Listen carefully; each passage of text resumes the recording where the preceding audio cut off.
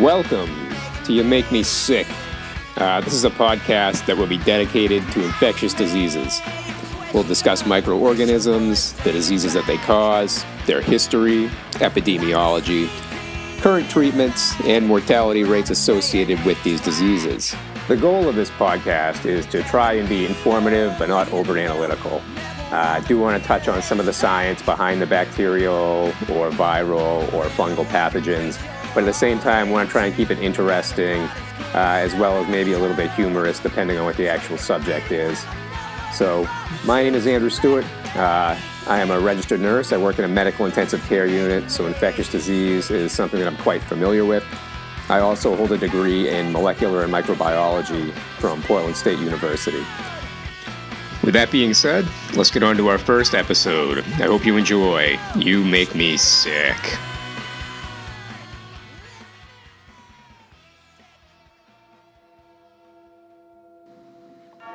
Hello. In this inaugural episode of You Make Me Sick, we're going to be talking about the bacteria Yersinia Pestis, otherwise known as the bacteria that causes the plague. Yersinia Pestis, probably not a very well-known bacteria, but the illness that it causes is very, very well-known. It's been around for a very long time and caused some of the biggest pandemics in history. We'll talk a little bit about the actual bacteria itself, why it's able to kind of evade immune protection and bacteria infects. We'll talk about the history of it, going back a very, very long time. We'll talk about the current epidemiology instance in the world today, where it takes place. Talk about treatments for it, as well as if you're exposed to it, what to do. So Yersinia pestis, it's a gram-negative rod. We're going to get into some of the details coming up, just exactly why this is such a pathogenic bacteria. But I really don't want to bore you too much with the details, getting too much into just the biochemistry of how these cells work, how the bacteria works. But I do want to tell you a little bit about the specific properties that they have that might make them just a little more dangerous, a little more deadly, and a little more pathogenic than other bacteria. With Yersinia pestis, it's very special. It actually has a protein capsule, and it kind of produces a lipid A endotoxin.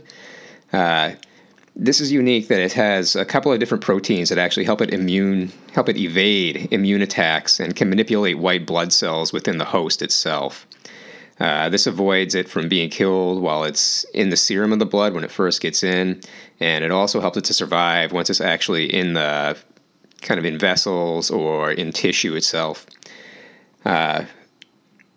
This causes a lot of problems, and it also has a specific protein that can trigger clotting defects within the body. There's a specific process called disseminated intravascular coagulation, or coagulopathy. And this is what's defined as an acquired clinical biological syndrome characterized by widespread activation of coagulation, leading to fibrin deposition in the vasculature, organ dysfunction, consumption of clotting factors and platelets, and life-threatening hemorrhage. So essentially what it does is Yersinia pestis has a special protein, and it winds up confusing the body. The body is unable to actually clot correctly with the platelets. This sets off what's called a clotting cascade, puts the body into overdrive, and you wind up with a lot of miniature clots that creates more of these clotting factors to help actually kind of break up clots. And you wind up with people who have a lot of clotting issues, and at the same time, they're not able to clot. So they end up hemorrhaging, bleeding out, and this can actually be attributed to some of the boils and kind of necrotic blisters that people see within the plague. The plague itself, from Yersinia pestis, it's a zoonotic infection, which means it can be passed from animals to humans, then humans to humans. It's typically spread by animals. There are typically two types of the plague that they find. There's the urban plague, which is in populated areas. The main vector for transport for the plague are fleas, but they're usually carried by rats, and that's where they define the urban plague as, is where rats are the main reservoir for it. The Sylvatic plague is found in rural areas. This is more common with rabbits, squirrels, field mice, rats that are field mice and rats that, aren't considered urban, obviously, and domestic cats that often feed on these animals. As I said, the plague is typically spread by fleas. After a blood meal from an infected host, they'll move on to another host, infect that host. Can also be spread by contact, direct contact with bodily fluids from these animals or biting. So back to the issue of how it is so infectious, those proteins that I was talking about earlier that kind of make it able to evade the immune system. With humans, typically, first line of defense in our immune system, are white blood cells. There's a majority of white blood cells called neutrophils. These kind of are able to pass through any blood vessel. They're first line of defense. They get in, they see a foreign invader, try to help the body either defend against it or clean up cells that have been damaged by it. With Yersinia pestis, when it first gets in to the bloodstream, the biofilm that it has, that endotoxin A biofilm, has a specific enzyme called PLA, or the plasminogen activator protease. This enzyme has a really unique availability to evade the neutrophil attacks, and then it gives it the ability to actually migrate from the source of the infection. So if your white blood cells aren't helping to actually kill the bacteria can just survive as long as it needs to, get into the body, get into blood vessels, and it's able to travel. Typically, this starts as soon as a flea bites somebody, and it usually ends up in the lymph nodes. So the name bubonic plague, the word bubo, is actually Greek for groin, and that's where a lot of these lymph nodes first start to develop, just the infections. And it's actually been noted in a lot of even old literature that talk about just the masses that happen within the groins and the armpits as well of these lymph nodes.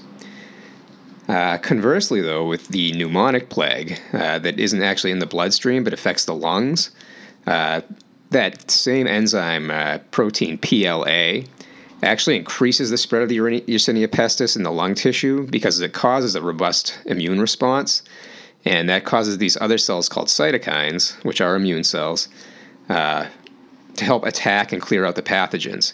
What that does is, even though it's clearing out the pathogens, it's also causing a lot of destruction to that lung tissue. Like we recently saw in COVID, the main issue with COVID itself is, after a couple of weeks, the virus itself is gone, but by the time it's entered into the lung, it's caused this cytokine cascade, become overinflamed, attack the lung tissue gets destroyed. They have what they call a fibrotic lung afterward, where the lung just doesn't have the compliance or the ability to breathe. With bubonic plague, it's far more rapid onset than COVID was, and it's a different outcome as well. You start seeing people within a day or two show symptoms, and they have what they call hemoptysis, so kind of bloody coughing, bloody sputum all over the place. Pretty nasty, and it actually has a higher mortality rate than bubonic plague, but it's less common. But PLA is a major factor in the manipulation just of the clotting cascade, and kind of the main factor to take away from this is that it can cause that disseminated intravascular coagulation or coagulopathy. And when that's just in the bloodstream or in the body itself, and in the lung itself, it actually causes just quick deterioration of that lung tissue and destruction of the lung tissue. The other unique way that Yersinia pestis actually evades the immune response is it has these other proteins called antiphagocytes, specific parts of the cell that actually help prevent cell death from other immune cells. So there are other immune cells called macrophages that come and will attack in certain tissues in the body when they find a cell that isn't supposed to be there. With Yersinia pestis, these proteins actually help prevent the cell death, and they give the bacteria the opportunity to spread even further after it's introduced into the body and into the lymph system, which causes eventually a septicemia or bacteremia in the bloodstream and travels throughout the entire body. Mortality rates pretty high if untreated. That's why the plague caused so much devastation pretty much until we had antibiotics. First quarter of the 20th century, when those first started becoming available to people. Before that, the plague, when it did happen, was exceptionally devastating. Referred to by different names over the long history of the disease, Yersinia pestis, named for the French and Swiss physician and bacteriologist Alexander Yersin, He's a gentleman who actually isolated and identified the bacteria. It had initially been known as Bacterium pestis up until about 1900.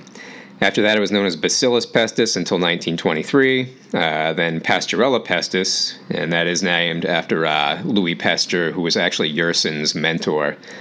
And then after that, it was known as Yersinia Pestis, as I mentioned, for Alexander Yersin. So throughout the documented history, there have been 3 major plagues that have been recorded, with a possible 4th plague that occurred in biblical times, but there's just not a lot of documentation for it. It's hard to find a lot of concrete evidence that it was Yersinia pestis that we're actually talking about in the Bible, but there are a couple of passages that mention illnesses, specifically in 1320 BC that had affected the Philistines. The first pandemic that was documented began in 546 AD. This is known as the Justinian Plague. It affected Asia, Africa, and Europe. Over the course of this plague, it was estimated to have killed about 100 million people, which at the time was 1/2 of the world's known population. This is one of the lesser-known pandemics in history, even though it killed probably the most people ever from any pandemic that's been recorded. The second plague, which is the most well-known, is the one that you see in movies. You see the kind of death masks with the long, pointy beaks. This is the Bring Out Your Dead. This is the Black Death. So this pandemic encompassed Europe and Asia. It's responsible for about 60 million deaths. This occurred in the 14th century. It's also kind of what we think of when we think of the plague, when we think of the boils. Ring Around the Rosie, that poem, supposedly had actually originated from the Black Death. There's an Italian poet named Giovanni Boccaccio, and he wrote, and I'll do my best 14th century Italian accent. At the beginning of the malady, certain swellings, either on the groin or armpits, waxed to the bigness of a common apple. Others the size of an egg, some more, some less. These vulgar name plague boils. These horrific abnormalities, as well as the areas of necrotic pustules, are what actually kind of inspired that Ring Around the Rosie poem. And it's thought to be the origin of that, which is kind of creepy when you think about kids who sing it, that it's kind of in reference to the bubonic plague that killed millions and millions of people since its origination. With regard to this second plague, or pandemic, it's believed to have been introduced into Europe in 1347, when 12 vessels from the Black Sea docked at the port of Messina in Italy. As noted earlier, the ability of the disease to spread so quickly and over large geographical areas can be contributed to the very hospitable environment that ships possess. They're rodents, they thrive with no natural predators, they have easy vector for fleas to bite them, and then spread the disease to humans. Eventually, the disease spread to Marseille in France, then Tunis in northern Africa, then to Rome, then Florence in Spain. By 1348, the disease was actually in London and Paris, causing widespread death. So even over that short period of just 1 year, it spread, essentially that whole entire region of southern Europe all the way up into England. It was during these times that new vessels that were in ports actually had to keep sailors isolated due to this. Initially, it was a 30-day period. Then they changed it to a 40-day period, which they called a quarantine, which we actually now use today, as all of us know from this past pandemic of COVID. But that is where that originated from, is actually how many days you have to spend on a ship before you're allowed to come into port to make sure that you had nobody on board who was infected. With clinical medicine being virtually non-existent at that time, practices of bloodletting, boil lancing, these were common practices, which we know today obviously do not work and probably actually spread the disease. Anytime you have bloodborne illnesses and you're freely letting blood out, can definitely be a hazardous contaminant. There were other poor outcomes from this as well, just from the unsanitary conditions. Bathing in rose water and vinegar was a treatment that people tried, which also did not work. And there was very little that actually stemmed the spread of this plague. It should also be noted that at this time there was a large display of anti-Semitism. Jews were targeted and massacred between the years of 1348 and 1349, which actually prompted a lot of the Jewish faith to flee cities and seek shelters in sparsely populated areas to escape the mobs. There were also religious groups that sought to stem the spread of the disease by trying to appease God. There are groups of Catholic men who would join processions of flatulence. That's flagellants, not flatulence. That would move from town to town and engage in public displays of self-punishment. That actually take turns lashing each other with leather straps that had little metal spikes embedded on them. And then the townfolk would come out and watch, because who wouldn't want to watch that? This actually occurred 3 times a day for 33 and a half days, and then the procession would actually pack up and move to the next town, then start all over again. The display actually gained such popularity that it kind of reached Rome, where the Pope didn't want anything to do with this, and he was actually concerned these groups had started to kind of usurp some of his power. And as we are well aware, the Catholic Church does not want anybody usurping their power, so the Pope thought it was in his best interest to dissolve these groups, which they were able to do. Don't have a specific timeline for how long it took, but they were able to stop them at some point. So these plagues that occurred in the 14th century, they lingered on for a little bit. Didn't really see any huge epidemics again until about the 1600s, 1665 to 1666. There was another huge epidemic in London. And then after that, it was a little quiet for a couple hundred years. Obviously, it never went away. The plague was always there, but you didn't see the pandemics or the mass amount of death that they had seen the centuries prior. In 1894, though, the third plague occurred. And this actually started in Canton and Hong Kong. With new steam-powered vessels, the disease was able to travel faster, country to country and nation to nation, and now there was actually cross-continental travel as well. So soon it was in 77 ports on 5 different continents. Over about a 10-year period, it became widespread. In India, it actually killed over 6 million people from 1898 to 1908. Spread to Europe, spread to the United States. This was the last real plague that occurred. So Yersinia pestis actually was first introduced to the United States in about 1900. It was internationally arriving from steamships, as I mentioned before. The ability to travel cross-continent now just stemmed the spread of disease. And the last actual plague that was recorded in the United States wasn't that long ago. It was close to 100 years ago. It happened in Los Angeles from 1925 to 1926. In recent decades, really haven't been a lot of epidemics, especially with the invention of antibiotics. We can now kind of defeat this disease. We know how to kill the bacteria and how to treat it better, especially if you're able to catch it early on in its disease progression. But there have been a few epidemics, most notably Vietnam in the 60s and 1970s. And then Africa actually has a few areas over the past 30 years that have had them, even as recently in the last 10 years or so. From 1980 to 1997, there were a total of 19,349 cases and 1,781 deaths in Africa, which actually comprised of about 66.8% and 75.8%, respectively, of the world's total, of Yersinia pestis deaths from the plague. That being said, the overall case fatality rate of these was only about 9.2%, which is much better when you consider that without treatment, the bubonic and pneumonic plagues can cause about 75 to 90% fatality rate.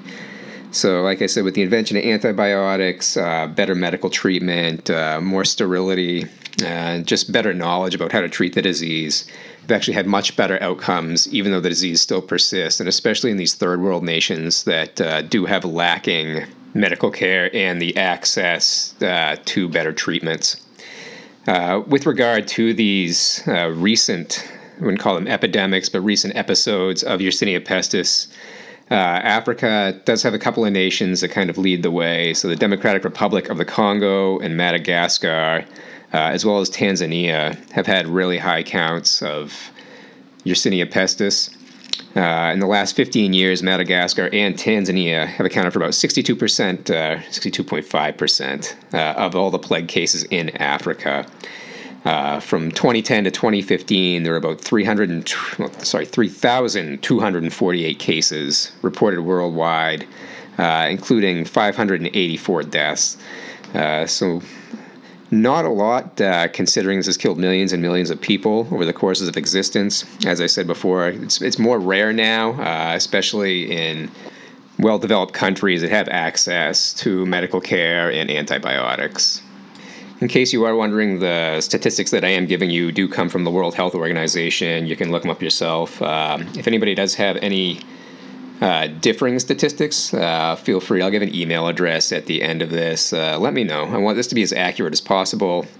These are the most recent numbers that I could find, but who knows what's come out, in the last month or so since I've been doing research on this. According to the WHO, the plague is considered to be a disease that is underneath their scope of international health regulations. Countries have to report cases to the WHO within 24 hours.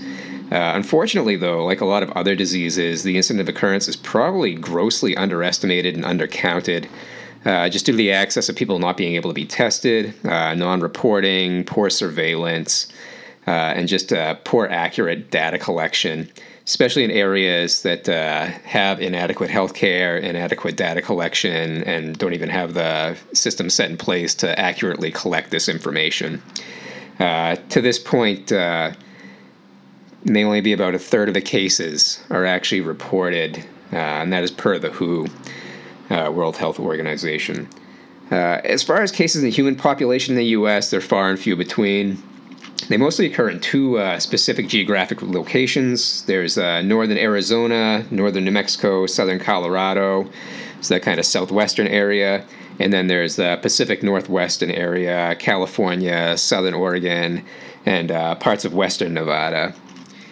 And just to kind of state how uncommon this disease actually is, there have only been an average of 7 cases per year in the U.S. over the past few decades.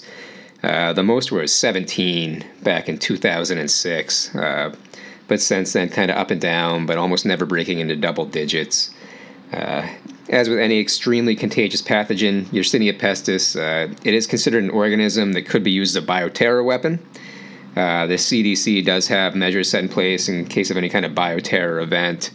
Not sure on the specifics of exactly how it would be used, but because it is very contagious, it could affect mass populations if distributed correctly.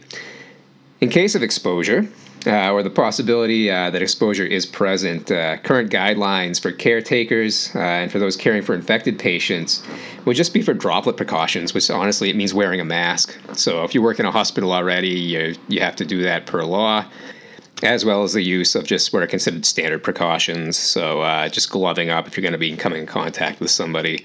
As healthcare professionals, that's what we do anyway. If you're in the field, probably the same thing. I think you would have that equipment available to you. If possible exposure has occurred, treatment with antibiotics is suggested. It's a 1-week course, close monitoring for signs and symptoms. Since the invention of the antibiotic, the incidence of plague have dropped so much, not only in the U.S., but just worldwide. Of course, as mentioned before, there are still deaths from it. In cases of severe illness where it has spread either pneumonically to the lungs or to the blood in a septicemia, it may require mechanical ventilation to help breathing, as well as intensive care unit stays just to manage IV antibiotics, and if they're very, very sick, possibly the need for medications to keep your blood pressure up, as well as sedating medications if you are ventilated. Diagnostically, samples can be taken from the lymph nodes, the blood, the sputum. If it's unobtainable for whatever reason, you can actually take a tissue sample for it as well. In the laboratory, the bacteria is identified by a technique called Gram staining. It could also be used, be identified by polymerase chain reaction, or by direct fluorescent antibody testing. Once it's detected, the bacteria, it's treated with a few different antibiotics, depending what's available. People have allergies. What's more expensive, it depends on the provider and what they want to prescribe. May require IV antibiotics, depending on how far along the actual infection is. But oral antibiotics are also effective for it. The major antibiotics that are used to treat it are streptomycin, gentamicin, doxycycline, as well as fluorochloroquines, which all can treat and kill the bacteria very effectively. So now that we've kind of discussed Yersinia pestis, we've discussed the bacteria itself, why it's a little bit different than some other bacterias, why it's a little more pathogenic, its history, some of the epidemiology, and the treatments. Kind of just want to give an idea of exactly how deadly this disease has been throughout history. I'll probably do this with a lot of the pathogens that I talk about. So I think what I'm going to do is take the death toll and then kind of calculate how close we could actually come to the moon by standing all of the dead head to toe. To do this, I'm going to use the average height of the American citizen today. I know that over the years, people have grown. In the 14th century, people were much shorter. But if you take today, the average height for men and women age 20 and above, it's about 5 feet, 5 inches tall. So according to NASA, the moon's an average distance of about 238,855 miles. So if we were to stand each person head to toe, we need about 229,300,800 people to actually reach the moon. So with the plague, the actual number that we get, considering it was estimated to have been about 150 to 200 million deaths since people started actually recording deaths from the plague, which would actually get us about 2/3 of the way to the moon. The Empire State Buildings, if you were to stand them head to toe, you'd have about 558,803 Empire State Buildings. And if you were to take the bodies, wrap them around the world, so the world's about 24,901 miles in circumference, you'd actually be able to wrap the Earth 6.43 times with the amount of people who have died from the plague. I know this is a little bit dark, but at the same time, just kind of want to give an idea of just how deadly the bubonic plague has been throughout history. As I mentioned before, we'll probably tackle this again with other bacteria or viruses that have caused mass amounts of death. Just kind of give you some scope of how many people have actually died from these. And it's also nice to, think about today how well antibiotics kind of work to stem the spread of these infections, and how just medical treatment in general, even over the last 100 years, has just become more accessible and far, far better at treating diseases and illness. So with that being said, I'll wrap it up. If anybody has any comments or questions, if there's anything that was inaccurate, my sources for this, I actually used history.com, which is a pretty good resource. They're pretty accurate. I also used the WHO's website, CDC's website, and I also used the textbook Medical Microbiology by Murray, Rosenthal, and Thaler as a resource. But please email me. I'm going to give an email address right now. Questions, comments, concerns, even requests if you have a certain pathogen or disease you want to hear about. Have a good day. Thank you very much. She's got diarrhea.